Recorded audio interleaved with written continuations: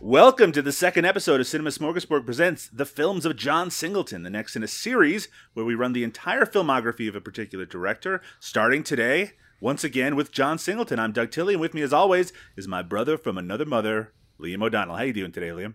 I'm great. I want everyone to know that that intro for me was my idea, and then once you said it, I immediately regretted it. Why?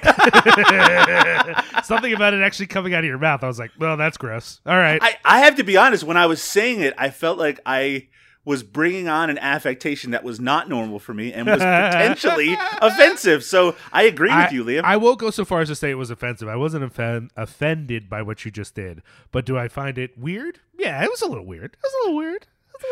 Liam, on the first episode of this series, we talked about Boys in the Hood, and I think the other movie was called Abduction.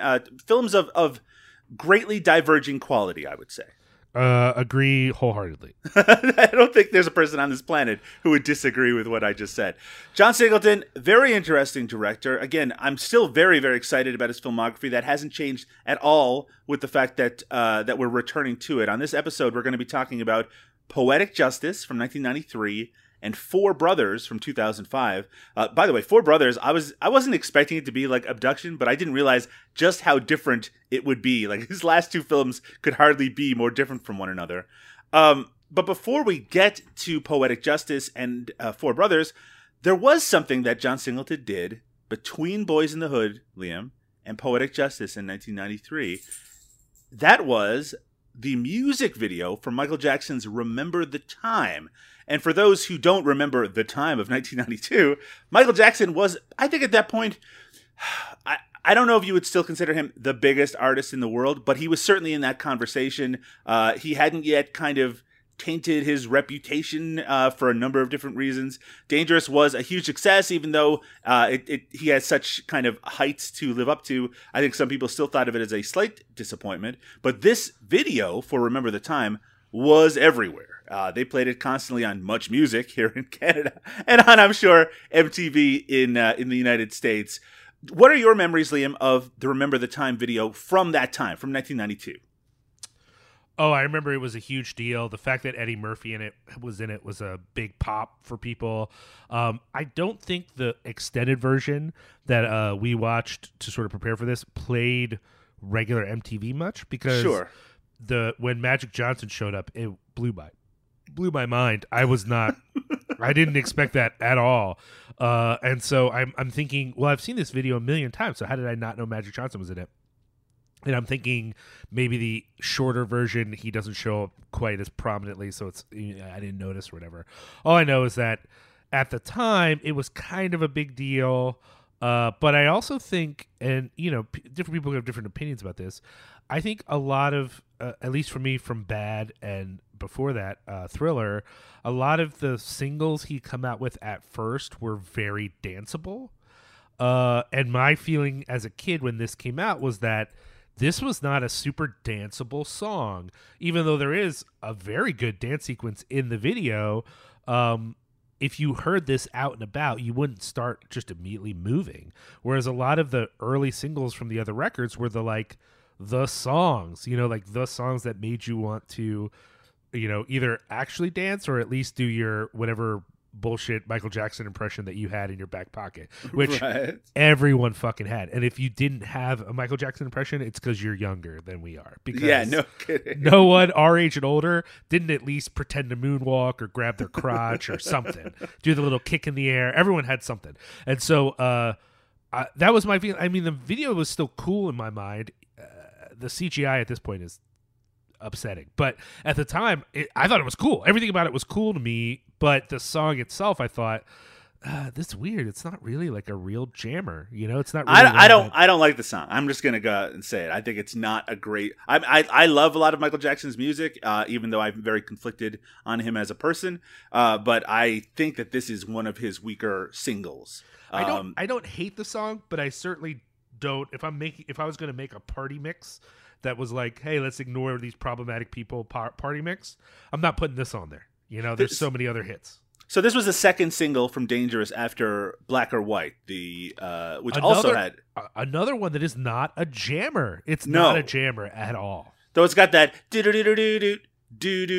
that they fit like 7 different dance sequences into the video for it. But that had like a huge video as well that they played constantly. That was also had like an intro section with Macaulay Culkin and George Wendt. So at the time that this video came out, when Michael Jackson released the video, it was an event. Like they showed this simulcast on a bunch of different television stations. So for John Singleton, who had just come off, this really big movie, but it was still his first movie, it must have been a huge thing to be, making a video with all of these celebrities in it for one of the biggest musicians in the world. And so neither of us, I think the song is his greatest song or anything like that. But just going back to the video, it takes place in ancient Egypt. We have Eddie Murphy and Iman play like an Egyptian pharaoh and an Egyptian princess, and they're being entertained by various acts who they don't like and sent to their deaths. And then a magician appears, Liam, and this magician throws some sand down, and that sand becomes Michael Jackson. And I guess Michael Jackson was also the magician, and he flirts with Iman, which makes Eddie Murphy very upset. And then most of the video involves a chase sequence of people trying to capture Michael Jackson, who at the end turns back into sand while spinning around. The best effect, I think, in the entire video. All this is like cutting edge CG with like all the backgrounds and the scope of the video at the time. But you referenced it, Liam. It has not aged particularly well. No. But I will say on a certain level, let's acknowledge Doug is probably one of the whitest people in North America. I'm pretty white, and I come from an even whiter place. Yeah, and I'm half Puerto Rican, but I don't think that qualifies me to speak too much on things of a particularly African American bent. But I think just listen to when we talk about poetic justice. Yeah, exactly. We're both going to be a little like fish out of water in some sense. Although at least I remember it from the time. But I will say this about the sequence of videos here, because the first single, as you just informed me, is Black and White, which I don't know how people feel about the song. Maybe you have fond memories of the song. It's a corny song. I just think beginning of the 90s, which is sort of we are mid-drug war, which was, as we should all remember, a war on African-American people in America, basically. Latinx folks too, but a lot of black communities felt the brunt of the drug war. We're about to ramp up the drug war with the crime bill. And so, if anything, I'd say that issues of race in America are as important as they have ever been. And Michael Jackson wants us to know it don't matter if you're black or white. That is not an important issue at all. It seems exactly like the kind of sentiment that John Singleton would be like, are you fucking kidding me? Yeah, right. It really matters. I mean, You think about the fact that the LA riots are, even though they're not explicitly referred to in Poetic Justice, it's in the background, right? You can, it's happening everywhere that you look. Right. And so I think it is interesting, and I would love to read a history of this. If anyone, maybe there's a book coming out on John Singleton, or there is a John Singleton book. I just want to know how John Singleton talks to Michael Jackson, like, yeah, you did this black or white video, had a lot of different folks in it. That's cool, whatever. Then this video, my image is Egypt, and I'm thinking only black people and mostly dark black people in the video, because let's remember that even just the colorism of the time, that it was hard for folks of black folks of a darker complexion even to get the attention, whatever. So there's a sense in which this video is, for Michael Jackson, very black, like far more black than a lot of his most famous videos of the time. And maybe later on there were others that were better examples. I'll admit, by the time we get into the later 90s, I'm not watching a lot of new Michael Jackson videos. Why is that, Liam? Just stop putting out music that I liked, and that's really the whole thing. Is like, sure, he also clearly had all kinds of other issues. I was not as cognizant of that sort of thing. I guess a lot of people at the time were. I was just not paying attention to the life of Michael Jackson at that point. But I just didn't care about the music. I will say though, like with this video, it's one of the first things I noticed is like his videos, had very diverse casts in the past. But this one is set in Egypt, and it doesn't make the decision that a lot of people do of making Egypt full of not very black people. I don't know if you've ever noticed that. And it's not completely unfair. I would say Egypt is as far as color, a very diverse place. When you meet folks who are Egyptian, they can have all kinds of different I'm thinking of a certain Katy Perry video. Sure.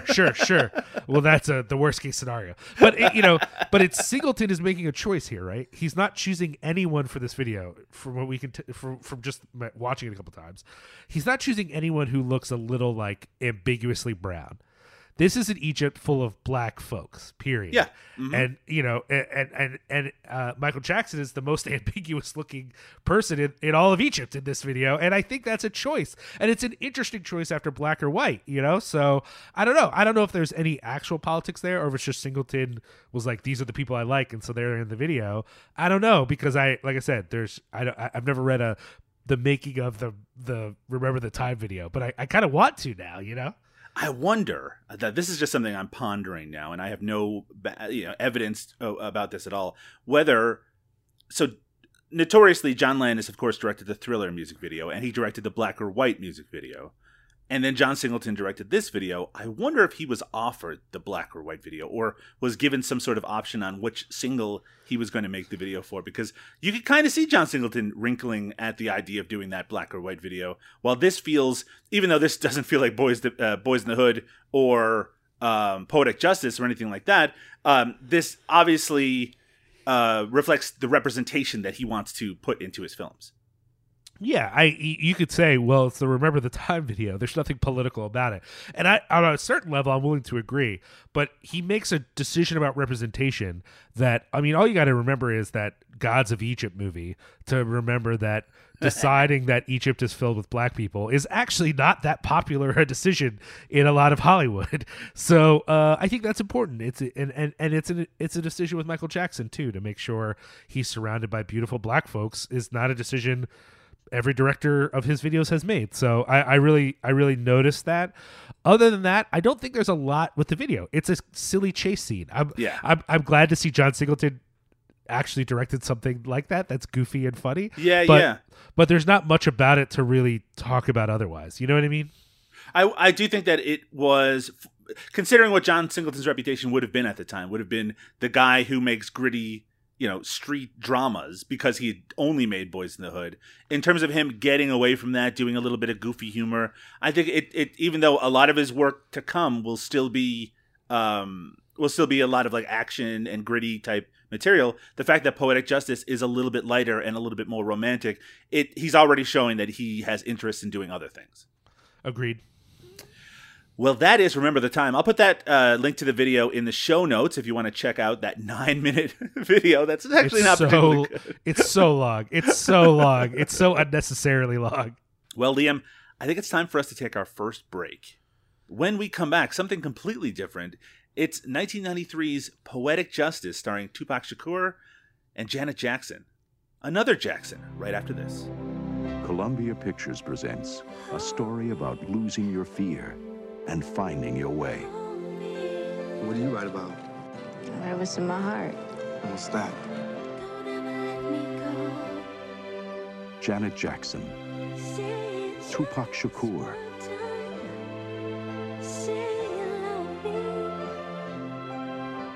Poetic Justice. From the creator of Boys in the Hood.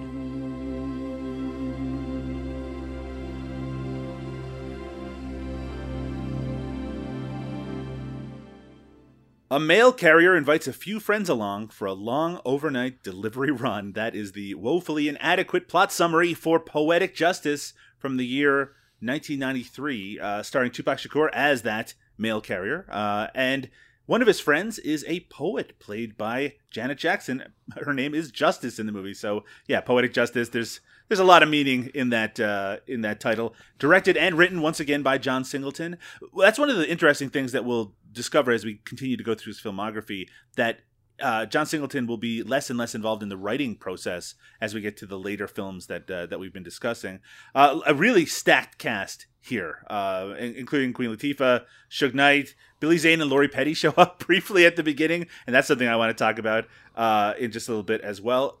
Liam, this is a first-time watch for me. As I mentioned on the first episode of this series, movies like Poetic Justice did not get theatrical releases where I grew up in Newfoundland. I think the general consensus was these were urban films, and urban films would not appeal to a bunch of stupid newfies in 1993. I don't know if that was the case or not, or if that's a self-fulfilling prophecy.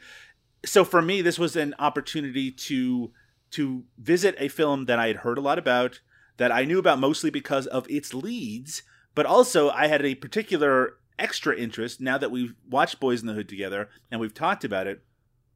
This movie kind of seems, it's so different from Boys in the Hood that it really seems like John Singleton did not want to be put in a box as the guy who made like street gangster movies. He wanted to be able to say, I can make all sorts of different things, and this is the proof of it. So this is very much a road movie of these characters who are, for a huge part of the running time, they're trapped in this mail delivery vehicle, and they're traveling across California and, you know, just experiencing things as they go along. And I really want to get your take on kind of the whole scope of what this movie offers. But let's start with, what do you think about Poetic Justice? I mean, I want to name probably off the bat that I have a certain amount of nostalgia for it. Sure. I'll be honest that nostalgia hasn't led me to revisit the movie very much because as I was watching it, I had forgotten a lot of this movie. Sure. I knew the basic idea, plot summary of it, but I didn't remember the details, and there were a lot of things that surprised me now that I was watching it as a 41-year-old as opposed to when I saw it when I was, I think, like 14, maybe 13, Sure. something like that. Anyways, point is, I think I have a certain amount of nostalgic glaze on it. That being said, I don't usually like.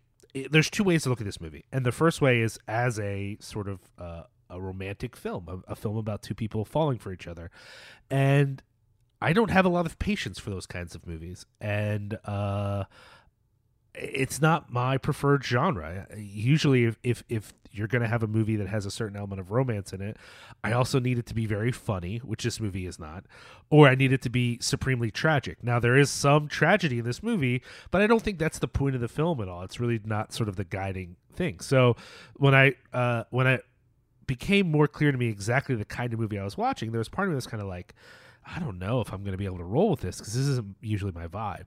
Sure. And yet I still found myself pretty wrapped up in it. There's a few moments that are a little slow for me, and I think we can have a conversation about the dialogue later. But overall, I don't know. I kind of found myself wrapped up in it, and that actually clicked for me. I noticed we had some info from the Wikipedia, and on the Wikipedia in the reaction section, they have a quote from Roger Ebert in which he compares the movie to like a classic 70s meandering road trip kind of movie. Sure. And when he made that comparison, it clicked for me why I like the movie still. I don't know if I liked that as a kid. I probably as a kid just liked the movie because it was very hip hop and very black, and that was something that was important to me at the time. Sure. But watching it now, it appealed to me because it is a movie just about characters interacting, and there is melodrama, but it's not like a grand whatever. And even the tragedy that motivates things at the end is more about getting to a place and facing a reality, and less about this is what's been animating the narrative all the time. What's been animating the narrative to this point is more just this situation of these characters traveling together, and the lack of urgency of that compared to the deep urgency of Boys in the Hood. I found it really refreshing in a lot of ways. Now, I don't know that it's perfect, and I do think in trying to make a movie very contemporary, you can date it horribly, and there are a few moments that feel supremely dated to me in it. But overall, I don't know. I just found it a charming, mostly interesting excursion that maybe isn't like an award-winning film. I'm not going to put it on my top 20 list, but I still want to defend it as pretty good. The movie is bookended with tragic moments. It starts with Janet Jackson at a drive-in with her boyfriend, played by Q-Tip, and he gets murdered. And that is kind of the thing that kicks off the action, so to speak, in that she is her character is she likes to write poetry. The poetry in this movie was written by Maya Angelou, who actually appears in this movie as well. Though I do have to say that the poetry is kind of backseated in the movie. I kind of thought it was going to be kind of front and center, even though they there are moments where there's voiceover of her reading the poetry. The fact that she's writing this amazing poetry isn't supposed to be like her future. She's not going to become a poet. She's a hairdresser and seems completely content in that. But the movie starts with this tragic moment, and then at the end, Tupac finds that his cousin, who's like a brother to him, has been murdered in some street violence. And that is supposed to, I guess eventually we're supposed to think is going to lead to him embracing a musical career that his cousin had started. It's strange that I find everything in between those moments to be a lot more engaging than those particular moments, particularly that material at the end, but we'll get to that in just a little bit. I really like what you said about this being like a road movie, because you're right. The fact is, this is what is the strength of the movie, is that these characters become developed, as you would expect in a movie that's about a romance. They start hating each other. Tupac's character, Lucky, and Janet Jackson's character, Justice, they absolutely despise each other. They have completely different worldviews. She sees him as just, I guess, an asshole, really, but someone who's just trying to hit on her constantly while she's at her job. He sees her as stuck up and a feminist, and they just don't get along at all. But through this trip, where they have these experiences and they're stopping and having these kind of mini quote-unquote adventures, you start to know more about them as characters, and they start to bond a lot more as they go along.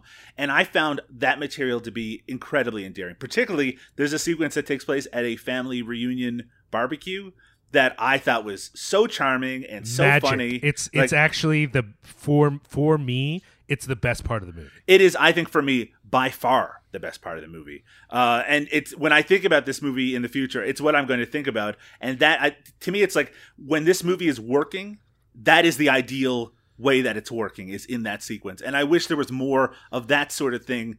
I mean, we know we have to get to a destination, so that's important. And of course, we got to have all that stuff to kick things off. But I wish there were a couple of more sequences that had that sort of life to them, because that segment works so well. I think it's actually kind of the centerpiece. Well, I would argue that the two sequences, that sequence and then the other event that they end up at that's more political, absolutely. Those are the two ideological moments of this film. Yes. That's because what Singleton does through this media, like these road trip movies are like slice of life movies where people get to see the diversity of America or the diversity of their area. And so this is John Singleton being like, okay, here's what it's like, here's a little taste of black life in LA. Now there's we get the two, honestly, what I would say is the two sources of strength from a certain perspective in the black community. The family, the extended family, the way that families care for each other, the hospitality and the love they're in, and then the politics. And then they end up in a political. And I think it's very telling of Singleton to choose these two moments when things are actually good, and to then contrast these moments of tranquility, of the strength of the Black American family and the strength of this sort of black activist tradition, and to contrast that with the utter turmoil between these four people that cannot figure out how to relate to each other. And eventually Tupac and Janet's character, Lucky and Justice figure it out, but it's really clear in their relationship Tupac is uncomfortable being vulnerable, and that makes it difficult for him to relate to Justice. But Justice, similarly, is uncomfortable with seeing Tupac's character, Lucky, for who he really is, understanding his struggle, understanding the way that his masculinity is shaped by other forces. And once they see each other, which is really what the climax of the end is they finally understand each other, then they can actually have a relationship. Now, the movie doesn't promise us a future for them or anything like that, but it just shows the way that them being able to see each other. And I think that is sort of the ideological stuff of it. The question for me became not all the melodrama that demonstrates the difficulties that black folks have, and all folks. This is not just about black folks per se, but he's focused on that community. Sure. The melodrama he uses to highlight the tensions and the difficulties in that community, it feels weird at times. It's a little excessive at times, and in some ways, one of the criticisms that we talked about for Boys in the Hood was its sentimentality. And I think that if you don't like that sentimentality, Poetic Justice isn't going to work for you anymore than true. Boys in the Hood did, because it's still there. And I think it's Also in the movie we're going to talk about next. In fact, I'm wondering if this is going to be a theme of his movies as we move forward, is no matter how gritty and real and even like political, both overtly and covertly, he's willing to be, he's still a sentimental dude, man. Yeah. There's still a certain amount of that in there. And in Poetic Justice, it doesn't ruin the movie for me, but I could see why some people might be off-put by it. I do think that outside of those two big set pieces, the road trip itself, I found somewhat irritating at times, particularly because of the relationships between the two couples that are ongoing throughout it and how those evolve, and particularly how those culminate. But we'll talk about that in just a little bit, because that I don't think it hurts the movie to the extent that it becomes unwatchable or anything like that. It's just that when this movie is running on all cylinders, I think it's really, really great. And then there are kind of stretches of it where I was getting bored, or I found the characters too irritating, or I didn't really buy into their relationship. But one thing that does work in this movie, and I think this is somewhat controversial to say, is those two lead performances, and that's Tupac and Janet Jackson. I know Janet Jackson was an actress from a very early age. I know that Tupac is kind of renowned as being very unnatural as an actor. But I will say that when you do read reviews for this movie, whether it be on Letterboxd or even from the time, there was a lot of criticism for their performances in this movie, and a lot of people who thought that they were just not great. I have to say, I was incredibly impressed by both performances in this movie. I don't know if... yeah, please. I think anyone who thinks they were not great is probably a racist. I'm just going to put that out there.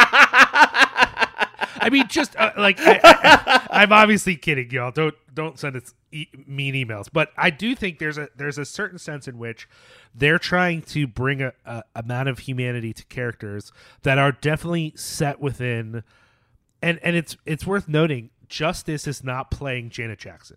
Yes. That if you've ever watched a Janet Jackson interview, if you've ever, really experienced Janet Jackson outside of this movie, the way that she is in this film is not, for the most part, I mean, there's flourishes of her in it, but she's not playing Janet. No, she is. This is a full three-dimensional performance that she is giving here. Honestly, it's not that she's unrecognizable. You're never going to mistake her for someone who's not Janet Jackson. Right. But the character that she's playing, I believed it entirely, even though it could not have been further removed than from the life experience of who Janet Jackson was at this time in particular. And I think the same is true for Tupac. I think when people see this movie and they think like, oh, this is just Tupac like being himself. And I'm like, I don't think that's true, actually. I think if you really pay attention, this guy, there are moments that feel like him, when he wants to express this guy sort of being loud, being out there. But I think Tupac played it down a lot for this role and really tried to play up the fact that underneath his bluster, this guy is very sensitive, And I'm not saying Tupac isn't sensitive, but just the transformation from this character to every time I've seen an interview or an interaction with him, even if he is in some sense playing a version of himself, it's a version that is new to people. And so, I saw a couple people sort of say like, well, they're just there. They're not really doing anything. I just think those are people that are unwilling to or unable to see the full humanity of these characters. And I think this is an issue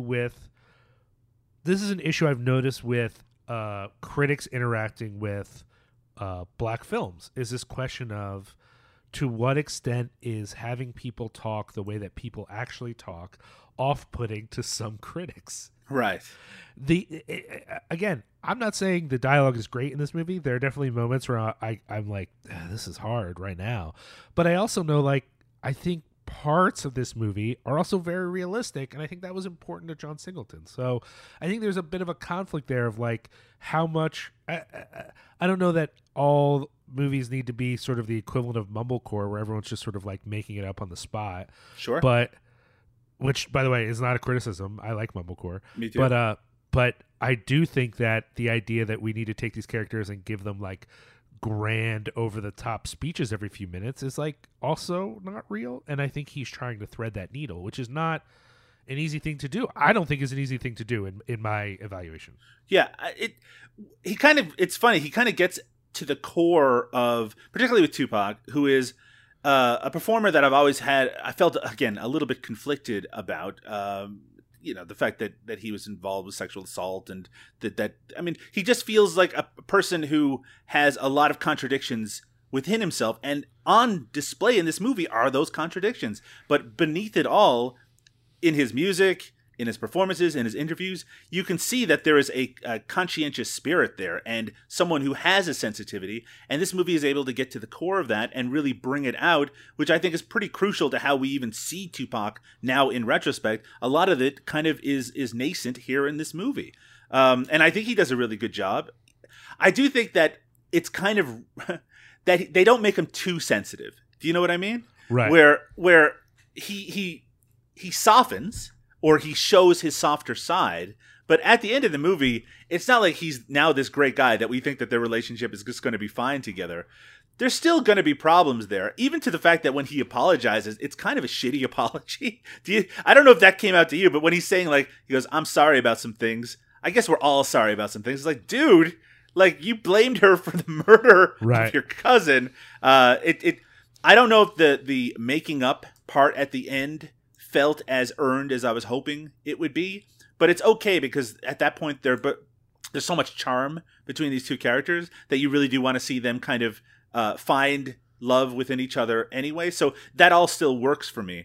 But I'm really interested in what you're saying about how critics view the performances in movies like this, and why someone would watch this and think that Janet Jackson and Tupac are not giving good performances. When I watch it, I'm like they're really going for it, and they're doing some, it's not like you can see the effort on screen. The fact that it seems somewhat effortless is what makes it such a good performance. I agree. Yeah. I don't know why. It's like I said, I was kidding about accusing I know all these people of being racist, but there is a part of me that, like, I also, I mean, sorry to interrupt, Liam, but it's interesting. You didn't see those criticisms for Ice Cube in Boys in the Hood, right? Those were universal. When he's playing that kind of thuggish character, right? Everyone's like, "Hey, that's a great performance from, like, a musician," right? Here's someone who doesn't have a lot of acting experience. Here, when they're trying to be a little bit more nuanced and sensitive, again, not criticizing how that character is in Boys in the Hood. There is a lot of nuance there as well, but it's a very different character here. That's when the criticism seems to come in. I don't know. It seems weird to me, because I think it's, other than the scenes that we highlighted as being particularly magical, the other part of this movie that makes me still feel very good about it is those two characters. And that's not to say everyone else is bad, though I think we can talk a little bit about some of the other performances in a second here. I think, though, that the consistently quality part of the film is Janet and Tupac, and I just think their performances really carry the movie, and then it's sort of hit or miss with some of the other folks. Well, let's talk about that here. So in this mail truck, we have Tupac and Janet. They're half of what's happening, and then there's the other half, which is a slightly more volatile couple occurring. Talk to me about this, and does that work for you? So we've got Regina King, who I think we've all come to finally acknowledge some, 30 years later is like, a goddess on earth, like the true queen, whatever. But at this point, I don't think people knew her in the same way. And she's playing opposite Joe Torre as, her character's name is Aisha. Joe Torre's character is Chicago, Big Chicago, they call him, whatever. So Regina King, I think, is given a difficult task, because a lot of this movie, she is playing a loud, ignorant in some ways, drunk character, and she's playing opposite Joe Torre. And for my money, Joe Torre is not really great in this film. I mean, his role is very difficult as well. Also difficult, but I feel like he is the same note most of the film, which is, I'm good at being loud, and I'm good at delivering these lines believably, because this is what I would say if it was me in this situation. And so I don't feel like he has as much range as the people he's with, and Regina King has to play off of him. And so some of the scenes that I think are supposed to be very dramatic between them don't always work, and their argument is...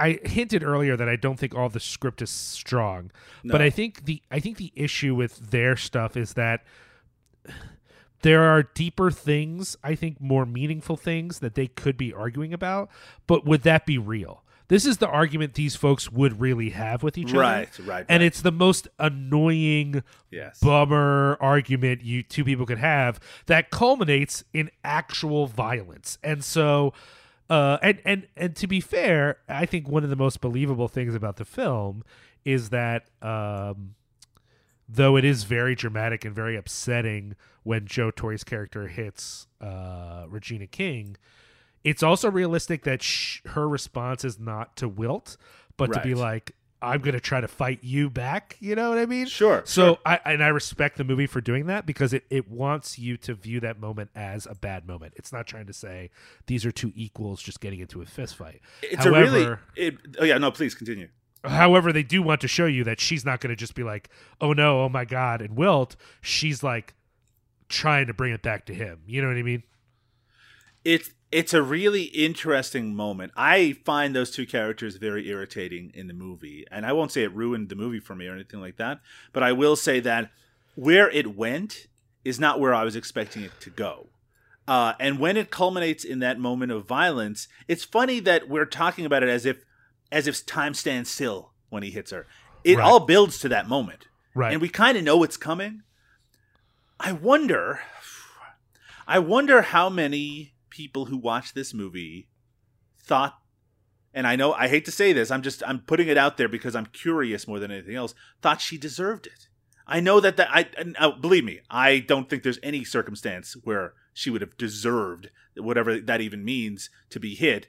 But the fact that in that sequence she's getting so personal with the things that she's saying to him. And then it culminates in her saying that she cheated on him and talking about that he's not even a man and stuff like that. I think you're right. I think the movie unequivocally says that this is a bad thing that is happening. But I also wonder if there were people who saw this at the time who were like, yeah, he struck out because she pushed him to that line. And I feel like the movie, because of how strong she goes with that dialogue, it kind of skirts that line that it is incredibly believable that he would hit her. Yeah, I mean, I think it's not trying to, I think what the movie doesn't want to do is make Joe Torre a full monster. That's it. That's exactly Chicago's right. not a monster. The movie expects that there will be people watching it who identify with Chicago's response. Yeah. And then still wants it to be clear that that was not an appropriate reaction. Because if he seems like a full monster, there are people watching who are going to be able to detach themselves and be like, well, I wouldn't be like that guy, So I think the film wants to have her be as irritating and as cruel as possible to still make that moment dramatic enough that maybe someone watching it is going to have to question, is this okay? How do I feel? You know what I mean? We talked about the misogyny in some of the language in Boys in the Hood, and that's still on display between these two characters, but Chicago and Lucky in this movie. But in Boys in the Hood, actually, it kind of works in the same way. It kind of feels more like bluster than anything else because they're constantly saying to each other, it's like, you got to keep your bitch in check, that sort of thing, right? And that's an exact quote. That's what they say in the movie. But when it comes down to it, that feels like, no, that's just the way that we talk to each other, but that isn't how we see the world. And this is a female-centered movie. I mean, Janet Jackson is the main character in this movie. Everything is meant to support her, and that's very specific. John Singleton really wanted this to be a movie about a black woman and how black women see the world. The fact that they have this barbershop or hairdressing salon at the beginning where she, is surrounded by other strong black women, I think that's really core to what this movie is all about. But these characters still talk with the language that is really at odds with the softness that we see, particularly in Lucky's character. So when it culminates in this moment of male on female violence, it feels like that's kind of an expression of some of the language they had already been using. I agree. I don't know. Again, this is probably part of our fault that we haven't done enough research on John Singleton to know his full opinion. Because let's make something really clear. at the time, this is something that people might not know if you were not around at the time. At the time in hip hop, the word bitch, which I don't use it. I find it really uncomfortable to even use the word. Yeah. That word had replaced the word woman or girl or lady in almost all of hip hop. And this was a live conversation, a real argument, because in a lot of hip hop, the N-word had replaced all references to men, and bitch had replaced all references to women. In fact, I kind of just want to say the B word from now on because it makes me really uncomfortable to say. Sorry if that makes me a wuss, guys, but I just really don't like saying it. The point being is that now I think anyone listening already knows that we're wusses. Yeah, that's fine. Now I think that seems weird, right? That's a thing. But at the time, that was a real conversation in hip hop, Yeah. and there were full songs about it, In fact, famously, Ice-T around this time had that song about how, the B word doesn't just describe women; it also describes men, which is, was kind of controversial at the time, and what you know what I mean. So, Sure. All that to say, I think for us to say what is going on in the use of that word and how does it play into this violence, I would like to know what John Singleton actually thought about that, because we could make assumptions in both directions on it. Maybe he did think that was very bad and it's something he wanted to be a part of ending. Maybe he didn't, and he was just representing what he saw as the reality, whatever. But in 2020, it sounds crazy that we're saying, well, this is actually a live political issue, because for the most part, that word has become either a weapon for some people or just something uncomfortable that you try to avoid because we all kind of acknowledge whatever. And at the time, suggesting you can't use that word for women wasn't just politicized, it was racialized. Yes. That was seen as white people shit. And if you brought it up, you were kind of conceding to the white part of political correctness. That political correctness was being weaponized against black culture, and you were giving into it by criticizing the use of that word. Yeah, I was trying to be very careful in how I described my reaction to it, because it is a word that I don't like saying or using. But I also think that, and I also think contextually, it's very realistic that these characters are using that word. 100%, yeah. Yeah, and I think that it's important to at least acknowledge that some of the language in this, we talked about things not aging well. Well, it's not about aging necessarily. It's about putting these characters in a place and time where it makes them feel three-dimensional and real, which is what it does. Now, not all the dialogue in this movie is like that. I do think there is some corny stuff in there. It's an interesting conversation to have that I feel not entirely qualified to have, so I'm glad I have someone to bounce these ideas off of. If I'm getting this completely wrong, folks, if I'm saying things that you find offensive, please let me know. I'm not looking out here to reinforce my opinion as being the right opinion. I'm just talking about my responses to seeing these characters have these conversations in the movie proper. Now, Liam, I want to talk about the ending of this movie, because I will say, and now I'm not talking about the ending where Tupac and Janet Jackson get back together. I'm speaking specifically of when they arrive in Oakland, and we get the other bookended tragedy in this movie. They arrive, and there's already police everywhere. Tupac goes in to see his aunt and his cousin, and they're not at home, and he discovers that his cousin has been shot. Now, his cousin is an aspiring musician. His response to this, and again, he's very upset, he's really freaked out by everything that's happening, is to blame Janet Jackson's character, because they've already connected now romantically, that he blames her for making him late because he could have stopped this from happening. Now, whether that's logical or not, I mean, we know how people get into these kind of intense situations. The other thing I want to talk about, though, is we see him have a conversation with his aunt and uncle and his like extended family. I don't know if it's a couple of days later or the next day. It seems like it's supposed to be very soon after. And they have this very uncomfortable conversation about what they're going to do with the recording equipment that his cousin had.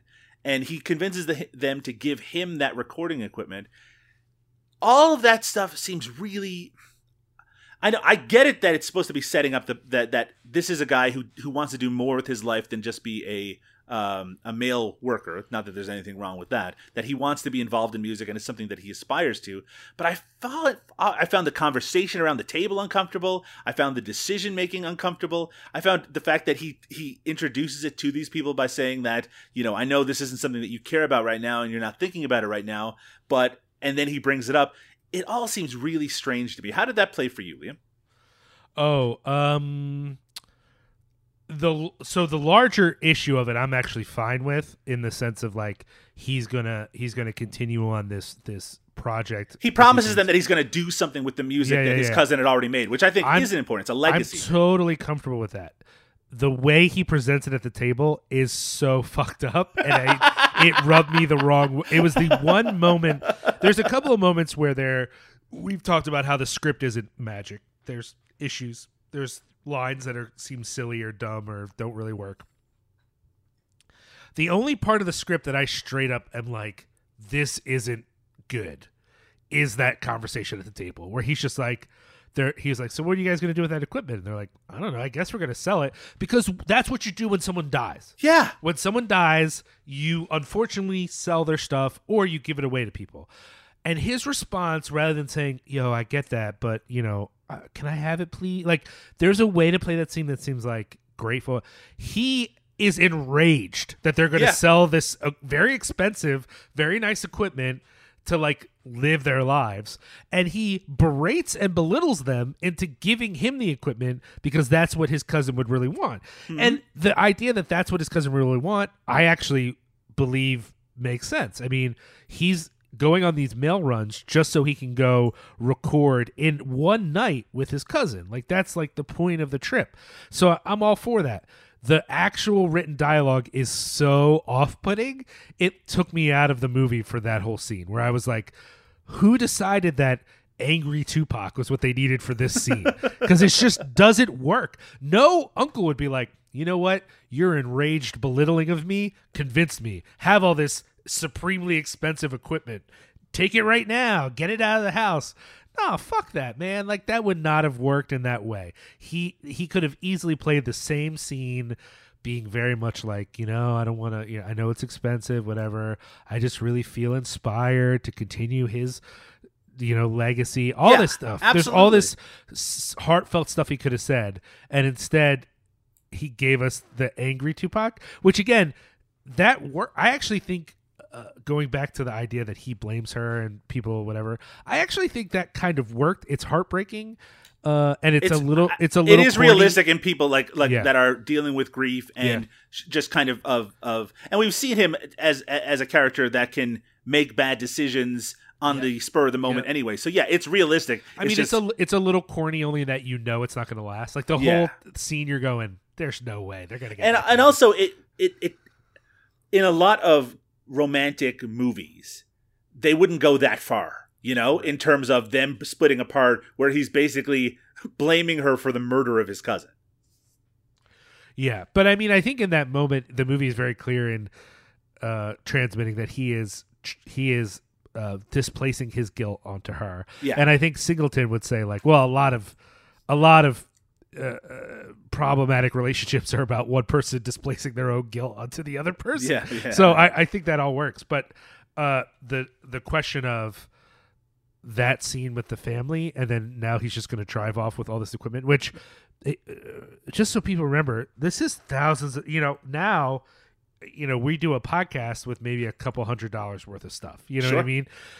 The kind of equipment that he's just taking the next day, like the body's only just gotten cold and he's walking off with all this stuff. Yeah.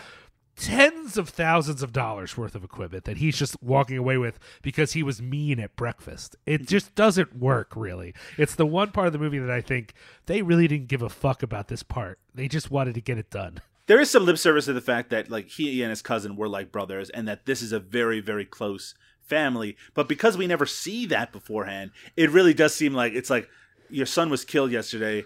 You can barely function as a family unit right now because you're also traumatized by it. By the way, can I take literally the thing that he spent all of his money on with me when I go? And, who knows when the next time you might even see me again. But at least you are left with the idea that he feels a responsibility to do something with that music, and that's going to propel and even him. then, if he had said it like, "I'm so sorry, I know this is crazy," but instead he's like, "How the fuck dare you not just assume I'm going to take this I know. stuff?" That's what's weird about it, for sure. It is interesting, by the way, that this movie, we don't see Tupac rap in this movie at all. I mean, we see him, we know that he writes rap lyrics or works on it, but it's not like there's a moment where he's with this equipment and starts to rap, or there's a suggestion. In the whole movie, the idea is that his cousin is a more talented musician than he is, and that he actually looks up to him and aspires to be like that. So, I mean, I guess it shouldn't be weird to me that he's giving a performance as not just a rapper, as if that is the only character he could play, but as considering what he was seen as at the time. It's kind of interesting that they decide to make him a less talented, or at least seemingly less talented, than other people that he's aware of. Well, I think one of the things that we're going to talk about consistently through these John Singleton movies is his use of musicians in these films and how he decides to utilize them. And one could argue, depending on how you view Ice Cube, that his magic pill is getting them to play against type. And some people would argue, well, that doesn't work with Ice Cube. But I think the past 40 years of Ice Cube in the public has let us know that Ice Cube is actually a pretty multifaceted personality, you know? And so getting him to play this guy was not getting him to play himself. It was getting him to play against type. And exactly. Even with Janet Jackson, yes, she writes lyrics as a singer, but the character of Justice is not like Janet Jackson. And in our next movie, which, man, we spent a lot of time on this movie. In our next movie, similarly, Andre is certainly not playing Andre 3000 or any fucking version of Andre 3000 that I'm familiar with. And so getting them to play against their public persona, I think, is actually a really smart move. And a lesser director would be like, well, I got Tupac here, might as well have him rap a couple times. Exactly. So stupid. You don't need that. We don't need to see Tupac rapping. That's just ridiculous. I just want to put my final thoughts together on Poetic Justice. It's a movie that I feel somewhat conflicted about, simply because it didn't all work for me. Though I think the core of it, those two performances, their relationship building and developing, and particularly those two major set pieces, them going to the barbecue, them going to the fair, I think those work so well that they carry some of the lesser moments of the movie and some of the quote-unquote more irritating parts for me. So I do think it's a worthwhile movie. I do think it's a really interesting evolution from Boys in the Hood, and it makes me excited to see what we're going to continue to see in the earlier part of John Singleton's career. With that said, we are now going to move to one of the later parts of his career with 2005's Four Brothers, an all-star crime revenge movie. Certainly a very different subject matter. Anything else to say about Poetic Justice before we finish up, Liam? Yeah, I mean, I think there is something similar to Boys in the Hood going on, in that the road trip movie that is kind of about nothing or is just kind of melodramatic, I would argue before Poetic Justice is for white people for the most part. And so for him having a movie this black that is not about, although he, inevitably includes the tragedy of death and gun violence or whatever, that's not what the movie is overall about. And I think that's a decision to be made at this time. You know what I mean? Especially following up on Boys in the Hood. He's not just making a statement about his own abilities as a director. He's making a statement about the expansion and limitations of telling stories within that milieu, And using the credibility you had from Boys in the Hood to expand the type of stories that you can tell with black casts. Right. And I think that's something that it still reverberates through the films that we see now. When we return, let's talk about 2005's Four Brothers. The truth comes with a price. Keep knocking on the devil's door long enough, somebody gonna answer you. Y'all just gonna shoot up the whole town because y'all mad? Why not? Who are you protecting? Mark Wahlberg, Tyrese Gibson, Andre Benjamin, Garrett Hedlund. Just want to talk to him. My brother. These are my brothers. Paramount Pictures presents We still family, right? We're a real family. Four Brothers. I just wanted to talk! Let's go talk to him now. When their adoptive mother is gunned down in a store robbery, the four brothers investigate the murder for themselves and look for the killers, but not all is what it seems. That is 2005's Four Brothers, shot by John Singleton and written by David Elliott and Paul Lovett, who both worked on G.I. Joe, The Rise of Cobra. So you know you're getting some great dialogue here. A film that takes place in Detroit, though was shot in both Detroit and Toronto, which was actually pretty, and the greater Toronto area, which is kind of recognizable for me as someone who lives in this area. Really quite an amazing cast, including, and we'll be talking about this in a little bit, the four brothers are Mark Wahlberg, Tyrese Gibson, Andre Benjamin, Andre 3000, and Garrett Hedlund. We also have Terrence Howard in the cast, Josh Charles, Sofia Vergara, and Chiwetel Ejiofor is here as the villain, Victor Sweet, as well. Also some other familiar faces in the cast. We might get to that in just a little bit. This was another first-time watch for me. One of the reasons I wanted to do this series is because I had not seen many of the films in the career of John Singleton. This is one that I remember when it came out. I don't remember having much interest for it. Mark Wahlberg is an actor that I don't particularly like in a lot of roles, and just him being in this probably put it in a category in my brain of a lot of the different kind of generic action movies that Mark Wahlberg was making at the time and has made since. So I have to say I was surprised at how much I enjoyed this movie a little bit, but though I shouldn't, when I look at that cast, of course I'm going to enjoy seeing these performers work together, but I do like that there's a rawness to this movie that you do not see in a lot of action movies. It felt like a throwback to the films of the 70s. I know that you think you were thinking blaxploitation, and very rightfully so. I think that's a very intentional thing. I was also thinking like British revenge movies like Get Carter. This is a movie that has a very kind of slick plot that it revolves around. It is, of course, also a semi-remake of the John Wayne movie, The Sons of Katie Elder, which has a very similar plot. I have not seen that movie, so I can't speak to how dedicated it is to what happens in those plot points. But as a movie, as a slick but also somewhat raw action movie, I have to say I came away pretty impressed by it. Liam, what do you think of Four Brothers?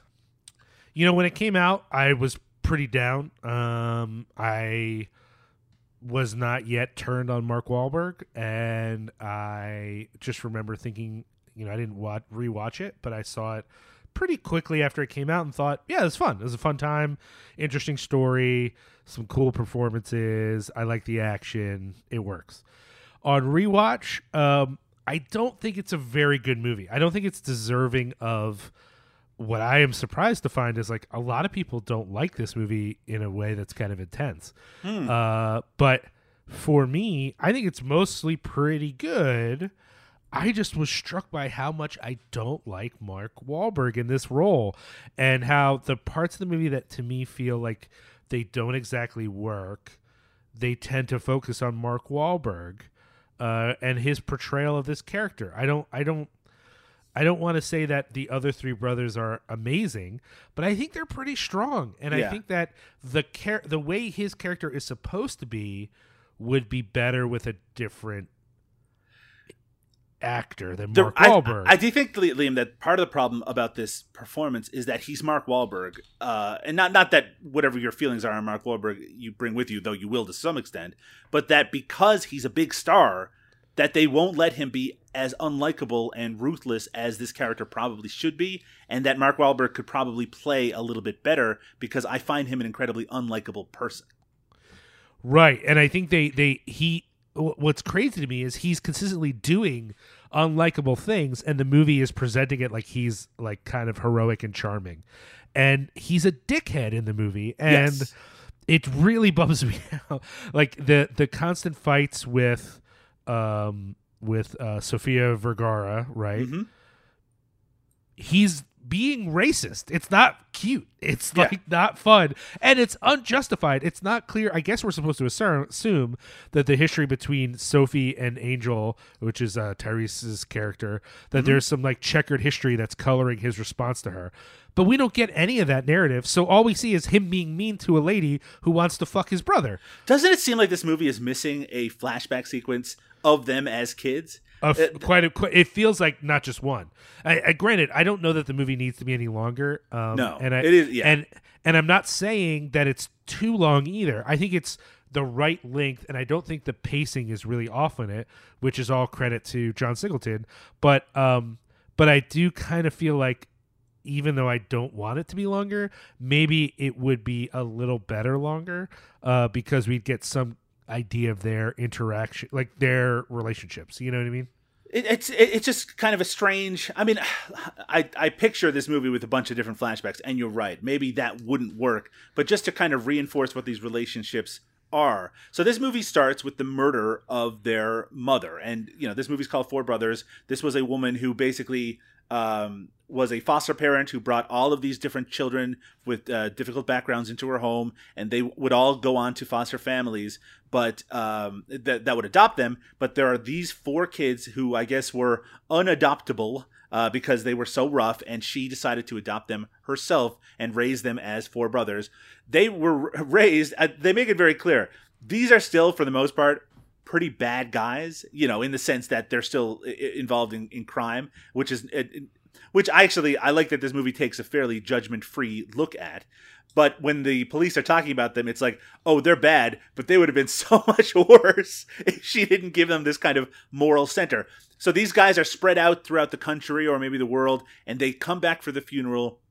And I love that conceit. This idea that these are tough, rough characters who come back together for this funeral and decide we are going to find who killed our mother. And of course, it goes deeper than just a random incident, and it ends up involved with corruption in the police and, this major crime boss and all that. And that, to me, that's what feels like kind of a throwback element. And it's the thing I most enjoyed, is how lean that kind of concept is. It does get kind of bloated as it goes along because, of course, we got to spend time with the crime boss and find out more about him. But even that does kind of play off. And even the union stuff, knowing that Andre 3000's character was like a union guy, and that he has developed relationship with kind of the criminal element in this city because he's really intimately knowledgeable of it. I think a lot of that works really well. I was surprised at how much kind of those plot elements work, though I do have to say, this movie gets twisty in a way that movies in 2005 usually got twisty. They wouldn't trust it to just remain as lean as it should have been.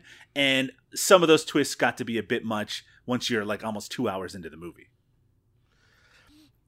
I'm okay with all of the plot twistiness that is the background plot twistiness. I think the big plan at the end starts to move this movie into something a little corny. Yes. The first time I watched it, I thought it was great. I thought it was like a lot of fun. On second watch, the sort of you'll excuse the phrase, the Ocean's 11 of it all.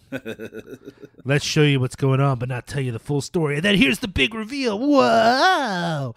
It's just a little too like, yo, we're so fucking smart. You know what I mean? Yeah. And on paper, I don't think it's bad. If you pitch me this is what's happening in the room, I'm okay with it. It's just the way it played out felt corny to me.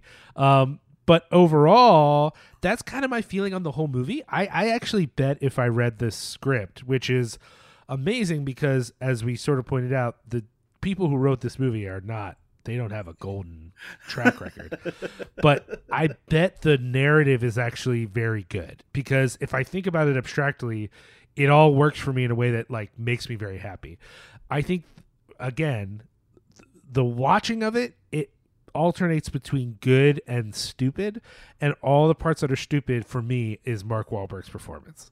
He just really makes the movie, and I would say ruins the movie for me, except for I still mostly enjoy the film. If someone's like, oh, that movie's okay, but I don't love it, I'm okay with that. But if someone wants to tell me I hate that movie, I'm actually a little not into that. Like, I think it's pretty good, but just something about Wahlberg just rubs me the wrong way. I think I like Mark Wahlberg in this movie more than you, which is weird to say after already criticizing him, mostly because he is still an unrepentant asshole in it. So he's still playing, to his strengths, so to speak. I think The Departed sort of ruined Mark Wahlberg in the sense that they found the role that he was perfect for in that movie. And now he's tried to play that role in almost everything else, some variation on it. And when he ever gets away from that, he's terrible. So it's probably a good thing he stays in his wheelhouse, but that wheelhouse is still incredibly restrictive if you're supposed to be a good or likable person. In this movie, the problem with Mark Wahlberg being in it is that this is an ensemble, and he's a bigger star than everybody else. So they make the movie focus more on him. And that's my issue, right? Is that he's not strong in this role, and I don't know if that's the writing or his performance, but I feel like it's his performance, and that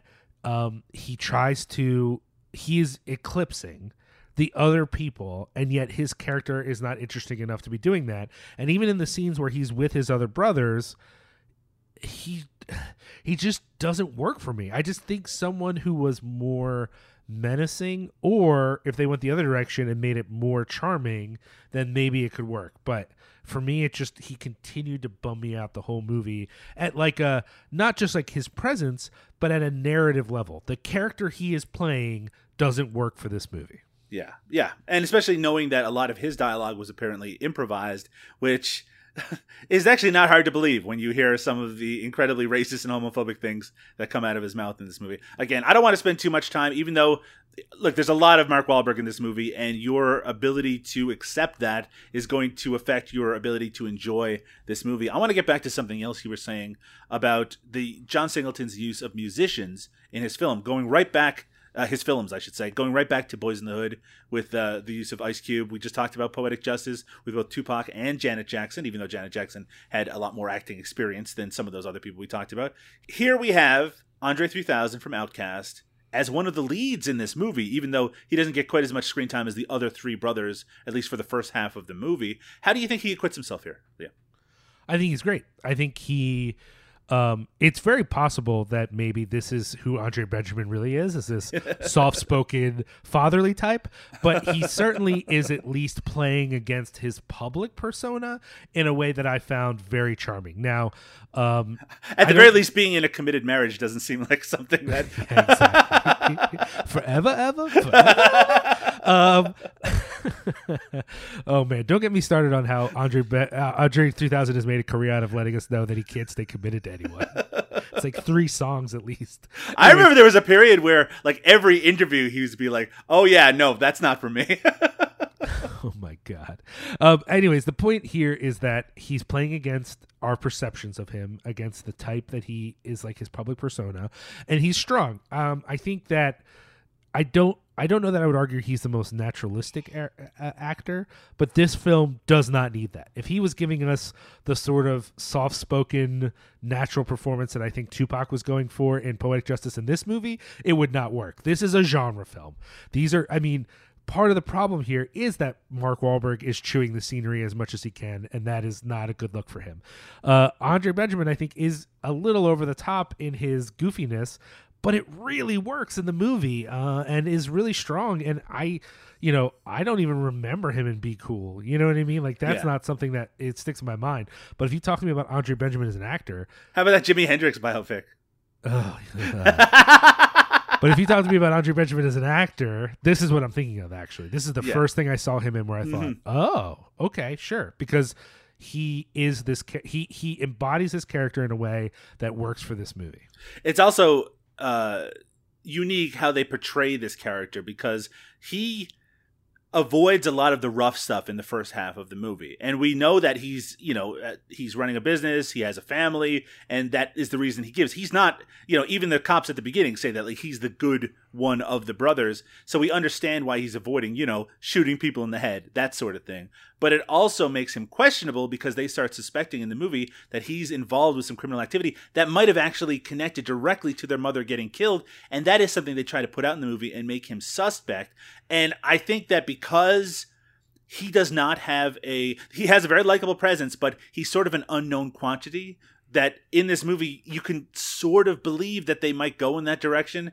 I mean, if this was a worse movie, maybe they would have went in that direction, that that despite the fact that we're supposed to believe that they absolutely adored their mother and that she raised them and he's supposed to be the good one, that somehow he was involved in her death. This is a spoiler, by the way. Apologies to anyone who hasn't seen Four Brothers. He's not. He is involved in some shady business, but that's just the reality of living in Detroit, where if you want to try to run a business and work around the local crime element, he's just trying to maneuver around that, considering that he's been financially supporting his mother for, I guess, the entirety of their adult lives. Well, yeah, exactly. That's the thing I wanted to highlight, is this is one of those opportunities. And, if this was in the script, like highlighted this aspect in the script, then big respect for these writers, because it's something people don't even acknowledge. But as the reliable character, he's the one who actually is living the adult life, Yeah, taking care of their mom.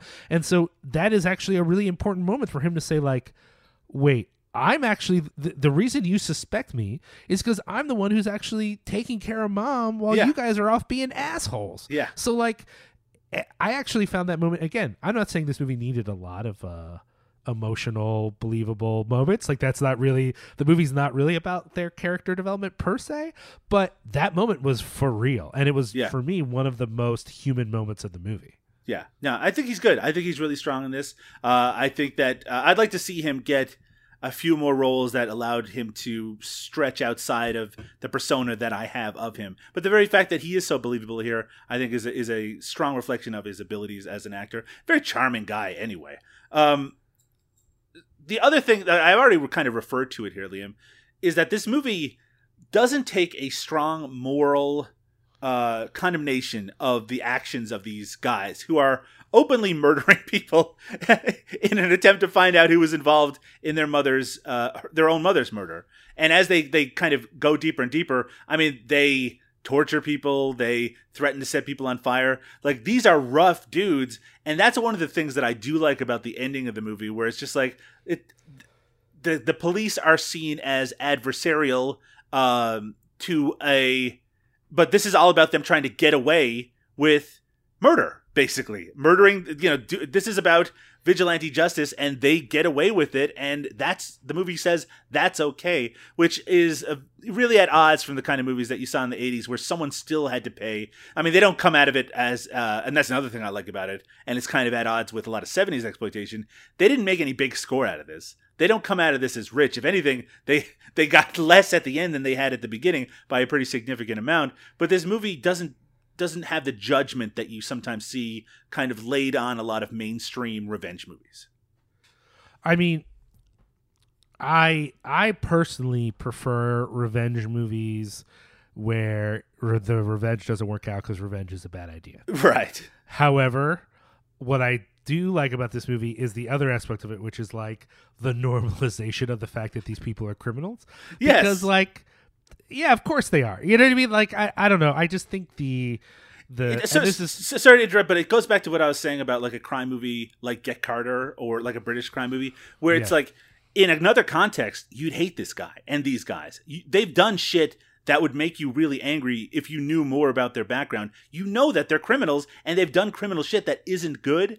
But in this context, because their goal is more noble, that then you support them in it, right? But, on a wider scale, these are bad dudes. I think this is partly why I don't like fucking Wahlberg in this role, because his whole thing is from top to bottom that he's just an asshole. You know what I mean? Like there's a way to do this character where you don't think, well, that dude is just a guy who likes to hurt people and doesn't care about other people. Or if you're going to do that character, to not try to make him like the funny center of the movie.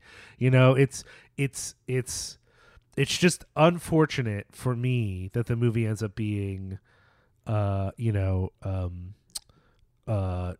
Marky Mark and his accomplices. How about this? Let me give you this as a idea. What if you swap out Chiwetel Ejiofor for Mark Wahlberg in this movie? You switch those two roles around. Is it a better movie?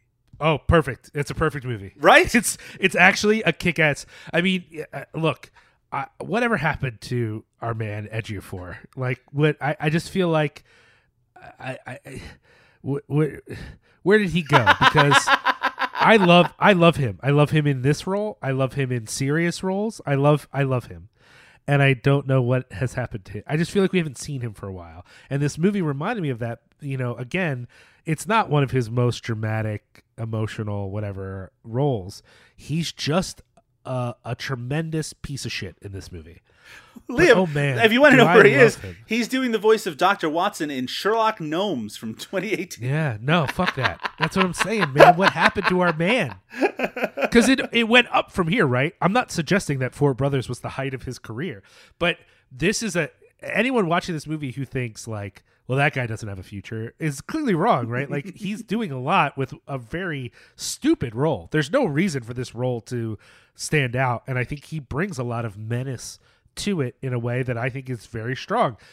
But I think you're right. make that role less significant and have it be dumbass Wahlberg, put him in Wahlberg's role, this is a much better movie. This is actually a movie that I would rewatch on a regular basis. I always forget how young Chiwetel Ejiofor is. He's only 2 years older than you are. I know, and yet his life is over. It's crazy. I wanted to bring that up just briefly because I didn't bring it up during talking about Poetic Justice that Tupac was in his early 20s when that movie was made, like really early 20s. And you had Ice Cube, who was very young in Boys in the Hood as well, that John Singleton can really wring out these strong performances from very young actors. Again, not that Chiwetel Ejiofor was so young here, and he was also very experienced at this point, but he was certainly a lot younger than I thought he was. He can play older, that's for sure. He doesn't seem, what is he, like 28 in this role maybe? That's right, yeah, 27, 28, something like that. Yeah, so he seems like a bit of a wizened person, not like a hothead 28-year-old. So, I mean, there isn't a lot else to say. I just want to talk quickly about the action sequences in this because this is an action movie. I do think that they kind of run hot and cold. I love the car chase in this movie that takes place during a blizzard. Some of the effects in it are not great, but I think overall it's kind of a unique way to do a car chase. And it kind of feels out of control in a way that I really like. But then you have this kind of fist fight on the middle of a frozen lake at the end of the movie, which I think is super cheesy and it's so silly because it takes something that is personal amongst this ensemble and makes it a one-on-one thing.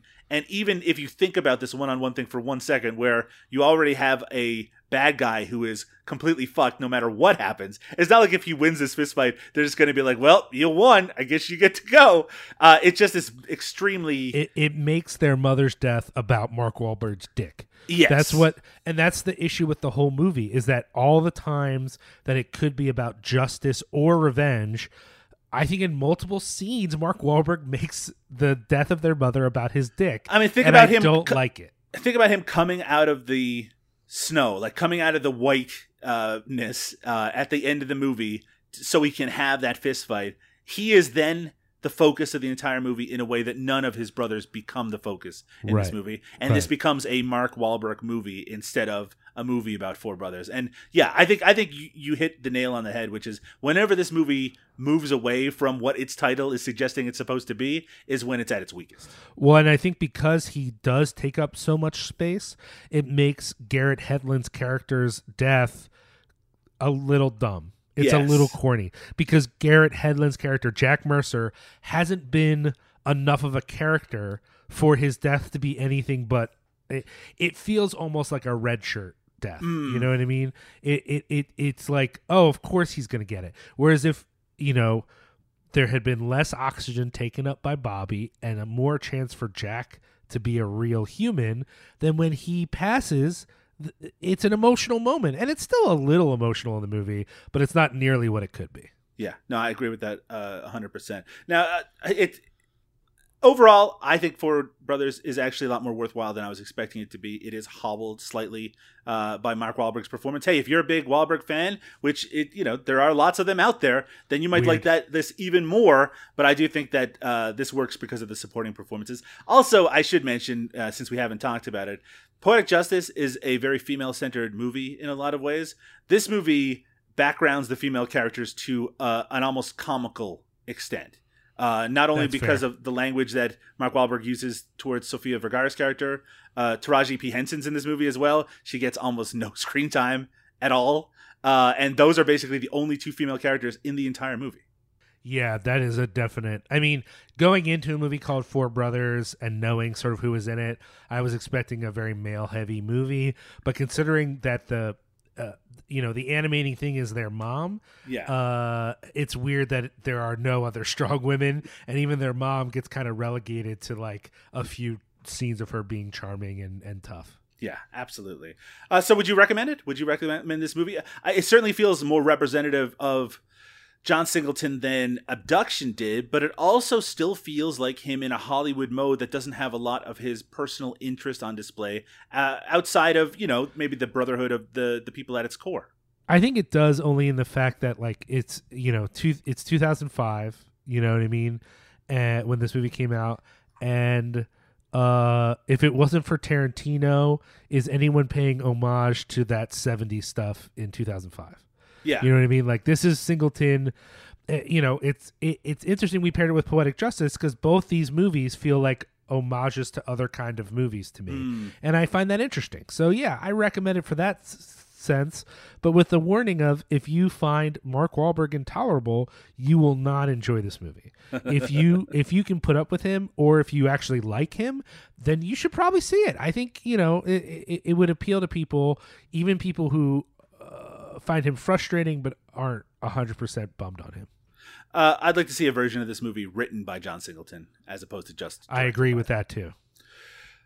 So that is Four Brothers in 2005. I think both of us have mixed to positive feelings on both of the movies. I think you're more positive on Poetic Justice than I am, and I'm a little more positive on Four Brothers. But I'm still extremely excited and interested to see what else is to come on this series, and what else is to come on the next episode is 1995's Higher Learning and 2003's Too Fast, Too Furious. Oh God. One of these I know that I hate, so. Once again, I have seen Too Fast, Too Furious, but it was a very long time ago, and I have actually not seen any of the rest of the Fast and the Furious series. This will probably be an opportunity for me to revisit the first one before the next episode, and I have seen Higher Learning, but that probably would have been in 1995, so contextually, I don't know how I'm going to respond to these two movies. Yeah, I mean, I have a really strong opinion on one of them, and the other one I don't think I've ever seen. Well, we're going to see him again soon. On the next episode of this Running the Filmography, we're going to be taking a look at 1995's Higher Learning and 2003's Too Fast, Too Furious. Liam, if people want to check out more podcasts featuring the both of us, what's the best way for them to do so? Well, they can go to the Cinema Smorgasbord website to see all of our episodes. They can also check out every new episode at cinepunx.com. That's CINEPUNX, as well as a whole family of podcasts, a number of which I'm also on. And, maybe Doug will be on one at some point. Who knows? We'll see what happens. I don't know. I've never been invited, but so who knows? There's also stop. There's also other great podcasts you can check out there, as well as some great writing and even some merch. So go on over to cinepunx.com. You can also find Cinema Smorgasbord on Twitter, Cinema Smorg, S-M-O-R-G. Mm-hmm. You can also find Cinepunx on Twitter, spelled the same. And Cinepunx is on Instagram and Facebook as well, all spelled CINEPUNX. You can also follow me on Twitter, which I don't recommend, Liam Rules, R-U-L-Z. And you can follow Doug on Twitter. Doug, how do they follow you on Twitter? That is at Doug_Tilley. That's Tille. And yeah, we'd always appreciate, of course, you checking out other Cinema Smorgasbord podcasts. Leave us a review on iTunes. That's all linked at cinemasmorgasbord.com. Liam, with all that said, I think it's time for us to close the book on these two John Singleton films. We'll be back again with another two John Singleton classics very soon. Good night, everybody. Night-night. Every second, every minute, man, I swear that she can get it. Say if you a bad bitch, put your hands up high. Hands up high. Hands up high. Tell them dim the lights down right now. Put me in the mood. I'm talking about dark room perfume. Go, go. I recognize your fragrance. Hold up, you ain't never gotta say shit. And I know you taste this a little bit. High maintenance. Everybody else basic. You live life on an everyday basis with poetic justice. Poetic justice. If I told you that a flower bloomed in a dark room, would you trust it? I mean, I write poems in these songs dedicated to you when you're in the mood for empathy. It's blood in my pen. Better yet, with your friends and them. I really wanna know you all. I really wanna show you.